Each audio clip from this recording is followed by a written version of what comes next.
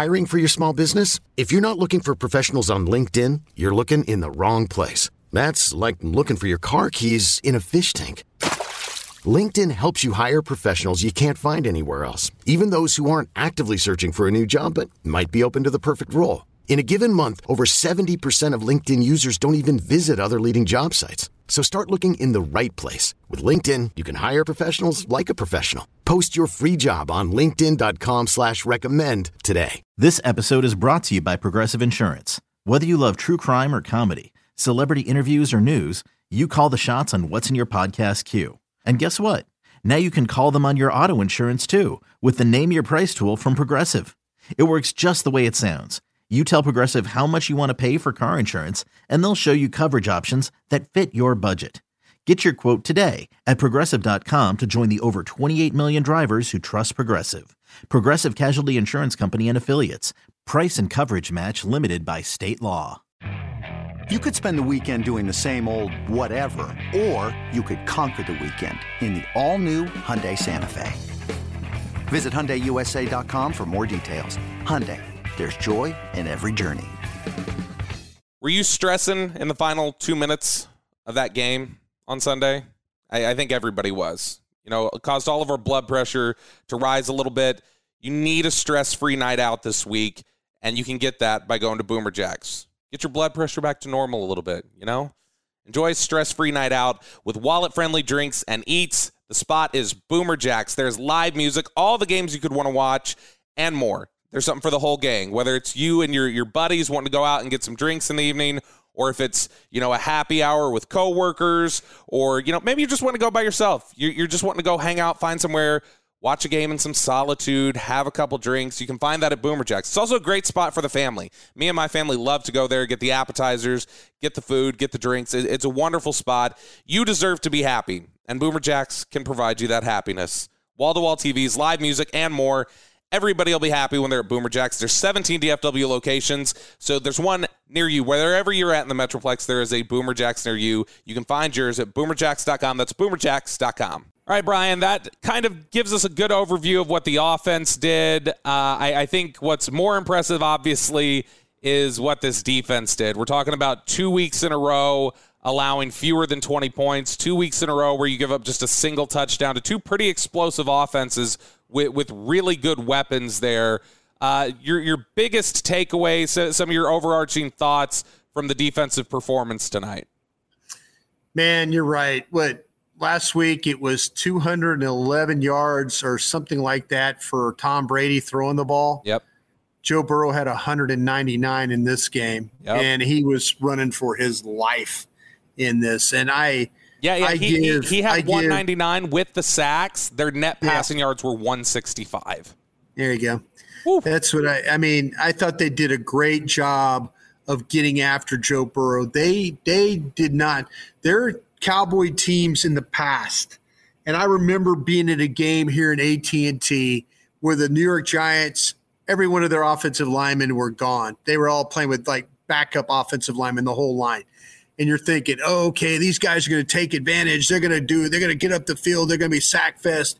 Eli Manning, and then Giants win the game. Yep. They block your front. You get no stats, no nothing. This group knew that Joe Burrow, as great as he is, his kryptonite right now is his offensive line. His offensive line is a problem. But what's so funny is, and not if you're a Bengals fan, this could have been the second week in a row that they'd have won a game with, if you think about if they kicked the extra point, and they're going to give up 7 sacks and win this game, or this game they're going to give up all these sacks and win this game. They could be 2-0, and Joe Burrow just taking a beating. And I don't know if at the end of it, if Joe Burrow is going to be standing he took a ton of hits today, and it affected him to the point where the ball was coming out, and it wasn't like Joe was flinching or anything like that, because Joe will hang in there. Yeah. But you could tell he was throwing and somebody was near him or on him, or Micah Parsons. I remember one time, ball was going to go to the outside to Chase on a third down. They blitz Micah Parsons off the edge in Burrow's face. Collins blocks down, much like we saw last week where Dak got sacked. But Collins blocks down, free run on Joe Burrow. He's throwing the ball to the outside. Destroyed him. And but he's kind of cringing as he's throwing the ball. He's kind of crumpled up. Yeah, he didn't get to step through it. He thinks he's going to get hit, and Parsons hits him but kind of holds him up. And, not to get the roughing call and all that. Doesn't spike him in the ground. But that ball went out so quick, and it wasn't even close to being accurate. So, yeah, that right there, was that tells you a lot about what happened, in this game as far as what the pressure was able to do. I think that when you look at the defense, just a couple guys for me that I think really stood out, maybe didn't get some of the same – I don't know. It's hard to – we're following along in the game. I don't know how much social media was talking about these guys, but it didn't feel like there was a lot of chatter about these guys. First off, I thought Anthony Brown was great tonight. There were several times where I saw him locked up on T. Higgins or other guys. Made a great play in space tackling T. Higgins on a third down. That stood out to me. Anthony Barr was really good tonight, I thought. He was flashing a lot, made a lot of plays. I thought Dante Fowler had a nice showing when he was given opportunities. And then for me, there was one play where Donovan Wilson missed Joe Mixon in the hole, where what should have been 3rd and 7 ended up being a first down because Mixon just kind of jumped over him. I don't know if you remember that play. He's like diving at his ankles. He got straight through the hole, should have been a loss, and Mixon goes over him. And that was the only time where I was like, that's where you miss J-Ron Kearse. J-Ron Kearse isn't missing that tackle. But other than that, Donovan Wilson was really, really good tonight, I thought. Yeah, he was. And when you start to talk about, man, they've got so many of these guys that are having to play in crucial roles. Yep. Whether it's Tyler Smith, whether it's Cooper Rush, Noah Brown, Wilson. The one thing about Wilson is he will blow you up, and he's around the ball. He likes Van Der Esch. Yeah, they are going to be around the ball, and I thought Wilson played really well. I tell you what, I thought Anthony Barr, because Anthony Barr I didn't think was any good at all last week. No, but he stepped up. Looked like he played with better recognition and looked like he played with better quickness. He didn't get hooked up on blocks like he did against the Buccaneers last Sunday night. He got off blocks, made some plays. Really, really good job on his part. Really unfortunate the play where Drew Sample, the tight end, got hurt, but that play by Anthony Barr, recognizing that it was a screen, remaining patient, didn't take the bait, didn't, get upfield and run by it, was right there to just blow that play up. I thought there were a couple moments like that. He did get hit with the unnecessary roughness call. I don't know about you, Brian. I don't know what he's supposed to do there. He's got his momentum. He's going down to the ground as Burrow is tripping up and going to the ground. I don't know how he's supposed to pull up and not hit him. Yeah, that's the difficult thing with these. The problem you really, really run into is these quarterbacks take off running. And then what happens is, the referees are now 10 yards behind the play and trailing, and they're running behind, and they're trying to kind of navigate, and then they see the hit and they immediately think, oh, that's roughing. That's unnecessary. That's a unnecessary roughness penalty. But Brad Allen is like 12 yards behind the play, and he's trying to run to protect the quarterback, and they got it now where these other officials can make the calls. But I will credit them for this, though.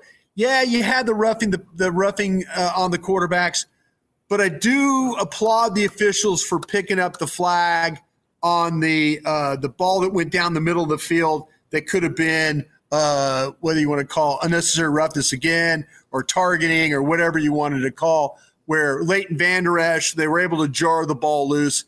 That to me was like, I'm thinking, man, that is a football play. Yeah. That's just a football play. So, but Brad Allen's crew, they picked up that flag, said no penalty there. So I thought that, they're going to protect these quarterbacks. They are not going to let them – when these guys give themselves up and they see they're going down and you hit them, they're going to throw that flag. One of the plays that I thought was interesting, stood out to me, third quarter, 4:54 remaining. Cowboys get that big stop on 3rd and 4. I don't know if you remember this. This is the one where Leighton Vander Esch gets the sack, where Burrow kind of came up into the pocket. And while that goes on the stat sheet as that's a sack for Leighton Vander Esch on 3rd and 4, I think the assist goes to Micah Parsons. That's that one where he spun inside on Lyle Collins, and Joe Burrow had to break almost immediately. He had to, just bail on the pocket immediately and went right up into Leighton Vander Esch. The stat line says 2 sacks for Micah Parsons, 5 quarterback hits. Man, tonight was one of those nights where I felt like he could easily pick up 5 sacks. And even though he had 2 on the ledger, I don't think that does justice to how much he just wrecked this game. eBay Motors is here for the ride. Remember when you first saw the potential? And then through some elbow grease, fresh installs, and a whole lot of love, you transformed 100,000 miles and a body full of rust into a drive that's all your own. Look to your left. Look to your right. It's official. No one's got a ride like this. There's nothing else that sounds like, feels like, or looks like the set of wheels in your garage. With over 122 million parts, you can make sure your number one ride or die stays running smoothly. So there's no limit to how far you can take it. Brake kits, turbochargers, engines, exhaust kits, roof racks, LED headlights, bumpers, whatever your baby needs, eBay Motors has it. And with eBay Guaranteed Fit, it's guaranteed to fit your ride the first time, every time, or your money back. Plus, at these prices, well, you're burning rubber, not cash. Keep your ride or die alive at ebaymotors.com. Eligible items only. Exclusions apply. He knew. The thing I think that really helped him in this game is, and it's getting easier for him to know who he's playing against. So now, he knew who Lyle Collins was as a blocker. Yeah. When he was rushing, or he knew that Jonah Williams gets beat to the inside, he knew that, or he could move around. See, that's the thing I think that makes Micah Parsons so great, is the fact that he just doesn't play in one spot. You can move him all over that defense, and he can find whoever the weakest guy is. And the fact that he knew Lyle Collins and had worked against Lyle Collins and had worked with Lyle Collins a bunch, I think that really, really helped him with his pass rush. And you're right. He wrecked shop there were a couple of times where the ball went wide, where Burrow tried to and threw it. And I thought he was going to, 2 times he went up, and I thought, he's going to tip one of these balls and catch it and then go in for a score. But man, he just they have totally figured out that he is one of the best weapons in the National Football League. And Dan Quinn you give them a lot of credit, because you watch that Penn State tape, Bobby, if you tell me that he was going to be this special pass rusher that he is, I owe you a steak dinner if you're going to tell me that one. How many, and this is just a hypothetical question for you, but if you're starting a team right now and you're picking your first defender, how many guys are you taking over Parsons? Well, they always say, man, if he was just an off-ball linebacker, you wouldn't take him, would you? No, probably not. He does everything now.